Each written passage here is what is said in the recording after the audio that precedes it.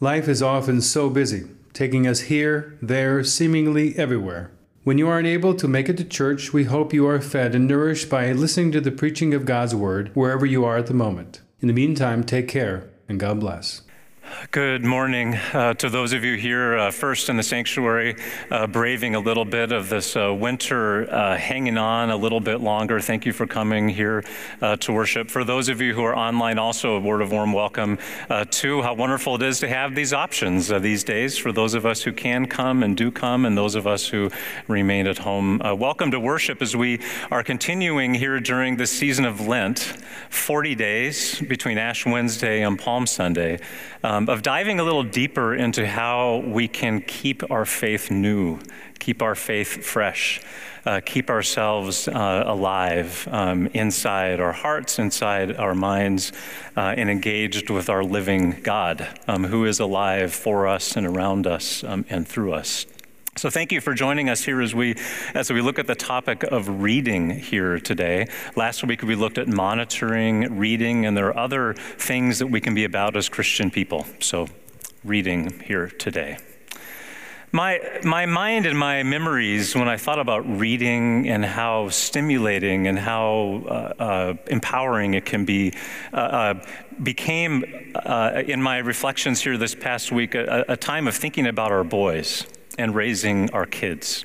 Perhaps you too remember as you were raising your own kids, or maybe you can even remember actually when you first learned how to read, what that was all about. As a dad, with Michelle, of course, the normal routine was to do those picture books from a very early age, probably long before Alex, Andrew, and Liam knew anything about what they were seeing, right? It was just sort of that ritual of sitting down in that rocking chair, not just necessarily in the evening, but other times of the day, and opening up those picture books.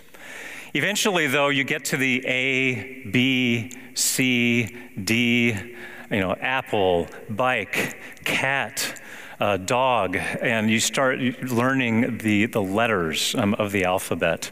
And then for the time when I taught Alex then, our first, which of course was my first time through the whole process, we had gotten from, I believe, my parents, a Dick and Jane book. Do you remember the Dick and Jane book?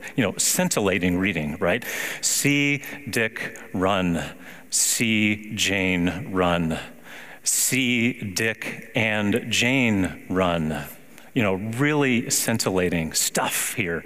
So then we would sit down then with Alex, and eventually he would pick up not only the letters, but he would pick up the words. And then not only was he picking up the words, but he was reading the book for me instead of with me, and then I would fade away. And what I remember most about teaching Alex to read, and also the same with Andrew and Liam, is that bright-eyed look when he looked up at me and he realized that he was doing something. Nowadays we're reading people's eyes more than ever because we're masked, but there was something bright, and a light bulb would go off in Alex's eyes, and he would be reading. A little bit later on, then, I thank J.K. Rowling for writing the Harry Potter series as well. One of the best-selling books in the history of books is that first Harry Potter book that Alex read then as he started getting into more complicated reading, and then it was sort of off to the races. That kind of circumstance is a wonderful example of how reading can be so enlivening. Well, fast forward a little bit here to today. As I'm gathered here with people in the sanctuary and also online, many of us are young people or children who are tuning in and being a part of it. Many of us, of course, are adults, and it's been a long time since we sat in our rocking chairs with our parents and they taught us how to read in this process. Now we're adults. And so we're no longer children. We put an end to childish ways and we become adults now in the way that we function. And I was thinking then too about how nowadays we have the Zoom backgrounds, that are becoming to be so normal. There are people who have their artwork on their walls. There are the people who have maybe a blank wall or maybe one of those virtual backgrounds. And then there are those people who are on the news, either our local newscasters, Or other news where they're literally sitting in front of their library. It's Khrushchev, is there, or the rise and fall of the nation state. And I wonder, have you actually read all these books that are on there, or are they there just as props in that process of selling yourself? But never mind that there are not one but two copies of the recent book that they have written that are also back on the bookshelf as well as a self-advertising process. But it makes me think about, if we think about those Zoom backgrounds, what I want to do here with you today is think about it a little bit more metaphorically here, because you maybe don't have books in your backgrounds when you Zoom. But I know you have metaphorically books on your bookshelf. And I want you to make a little quick checklist here of what those books are on your bookshelf. Some of the older books that you have there that you've read and absorbed over time. Maybe you've got still some holdout college books that were really inspiring for you. I recently got rid of a few that I kind of had a hard time getting rid of in a way because they were shaping for me. But what else is back there on that bookshelf behind your head, so to speak, up there on the left? What are some of those books that are out there? Now, as a pastor, as we come here together during the season of Lent and we talk about renewing our faith in reading, one of the things that I invite you, not just invite you, I encourage you, is to think about that particular section of your bookshelf that's about faith and life. That section up there, you don't see a lot of those books necessarily on news broadcasts, do you? I don't think I've seen a Bible behind someone who's commentating on this, that, or the other thing, or a book by Anne Lamott, or another inspiring Christian writer that isn't maybe talking about the Bible, a little bit about Christian faith in life.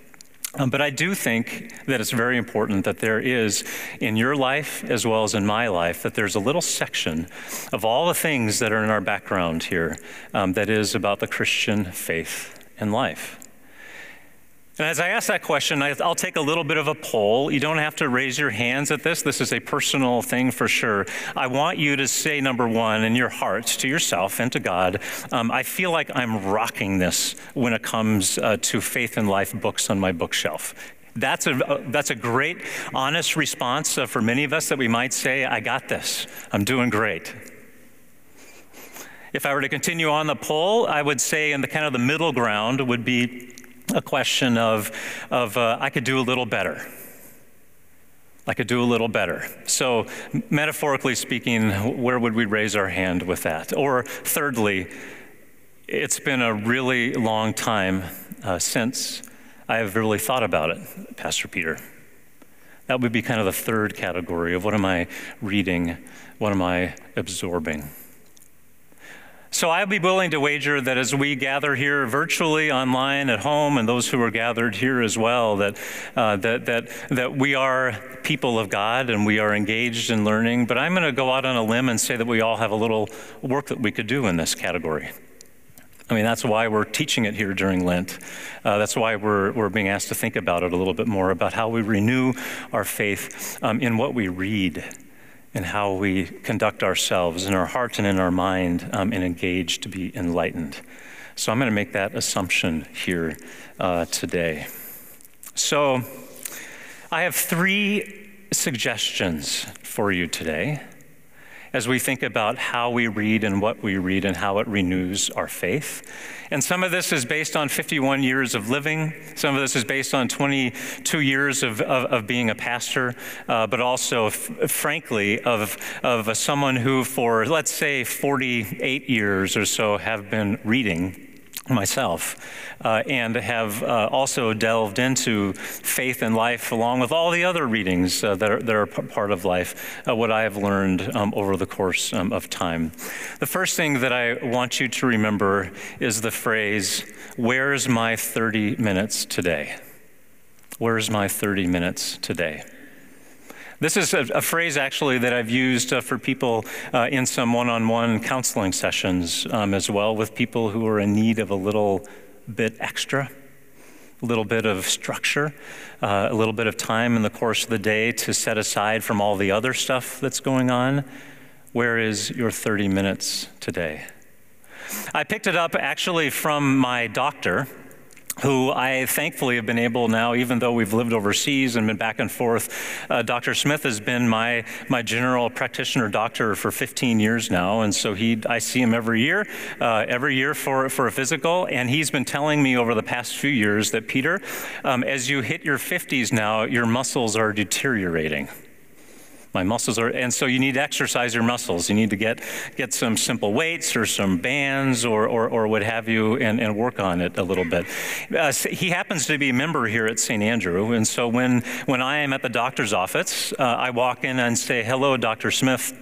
And he says, "Good to see you, Peter." When he's here at St. Andrew, he says, "Hello, Pastor Peter," and I say, "Hello, Tony." It's that kind of thing, where we're both our professional lives and molding back and forth. But he was the one initially in our conversations who made me think, where is my 30 minutes today? And I want to invite you to consider that there is a 30 minutes of every day of different times. What I have found in my life is that I can't necessarily set up a 6:30 in the morning time slot or an 8 o'clock in the evening time slot regularly. It's much better for me to think about, where is my 30 minutes today in the midst of everything going on? And then the question is, what then do I do with that 30 minutes? It is not just an issue of physical exercise, is it, today, but it's an issue of how we spend our time in those 30 minutes. Do you have some of those favorite old Bible stories that you learned in Sunday school? Like Shadrach, Meshach, and Abednego in Daniel? Or maybe it's the book of Jonah that sparked your imagination when you were reading those and hearing those way back in Sunday school. Wouldn't it be interesting for you to first start with your phone and say, where is the story of Shadrach, Meshach, and Abednego? Where in Daniel is it? And then you could take out your Bible and then read the story again with your new eyes. And my suggestion is that you go back and read the chapter before and you read the chapter after it, because you're an adult now. And there are things before and there are things after it that will help flavor the story. Maybe go back 2 chapters and go forward 2 chapters after that. But what are those favorite stories that you remember? And then broaden it out a little bit from there. How do we spend a basic 30 minutes of time here together with the Word of God, Scripture, in that time to dedicate ourselves to it? So, where is my 30 minutes today? I want you to think about that. Secondly, my statement here is to be curious. Be curious. It came to me in a conversation this past week with one of my friends that's part of our St. Andrew ministry here, Seeds of Support Missions. We do, our international work, especially in Haiti. And a member of our board is named Janet. And she made the statement on a phone this past week that relates to where she lives and how she's lived her life. She lives on a farm between Grand Forks and the Canadian border. So everything there is gridded out in 1 mile square chunks. You know what I'm talking about. It takes a long time to get to the store. It takes 15 minutes to get to United Lutheran Church, her home congregation. She shared with me on the phone that this is now, it dawned on her recently, that this is now a time in her life where she has lived on her family farm longer than her parents and her grandparents. So she's been on that farm longer than her parents lived there and longer than her grandparents have lived there. What I love about Janet, though, is that even though you might think that someone who has been living in rural North Dakota for almost all of her life, that she might be isolated or she might be removed from things, but she is the most curious person and the most worldly person that you could ever imagine. The way that she sees the world and participates in the world, what she reads, how she thinks. So a lot of that is based on the technology that's available, but a lot of it is based on this attitude where she just, and with her husband, is just so profoundly curious. And I think that there is a challenge that we have perhaps in our society today where we no longer are curious anymore, but that we think we have everything all spelled out and we know exactly where we stand on every issue. And I like how Janet says the crazy things sometimes at her meeting where she's just constantly pondering things. There's another way. There's a new way. Let's be open to what might be a possibility. And I think if there were more people kind of like Janet who simply says, I have the world to learn about and to try to understand. And I'm going to be curious about the world, what that might mean for us. How might we listen a little bit differently? How might it change relationships too? So to be curious is a quality too that I have found really helpful. And then finally, I want to encourage you to be serious about this process. Lent is a time when we get a little bit under the skin, perhaps. That we want you as Christian people to turn closer to God. To be more deliberate about that than perhaps you would in another season of the church year. Gabe reminded us of the story that's coming up here of Easter and the sacrifice of Jesus for our lives and our souls. And so our job during Lent is in a way to dive more deeply into how serious that is for us and to take the whole story of reading and our faith life seriously in a different way. And I want to invite you to do that here as we gather during this season of Lent. My mother is involved in a art class, it's called. She is part of a group of 24 women who have been meeting as a group since, and other members of the group prior to her, since 1910. In Lancaster, Pennsylvania. So this original group was set up in 1910 because a woman in the community was going on a honeymoon to Europe. And so she thought to herself, I want to gather a group of my women friends together and talk about the history of painting. And every month we're going to get together, we're going to talk about painting before I go on my honeymoon. So began this small group now that has lasted for 110 years. Now, Mom sent me the 6-page document that governs this small group. And this has been going on since 1910. And so they have 24 women, and it's a serious business. This formed long before women were allowed to vote. Within the history of the committee that's in the founding document, there's a statement that says, conversations widened and deepened once the women in the group started to attend college.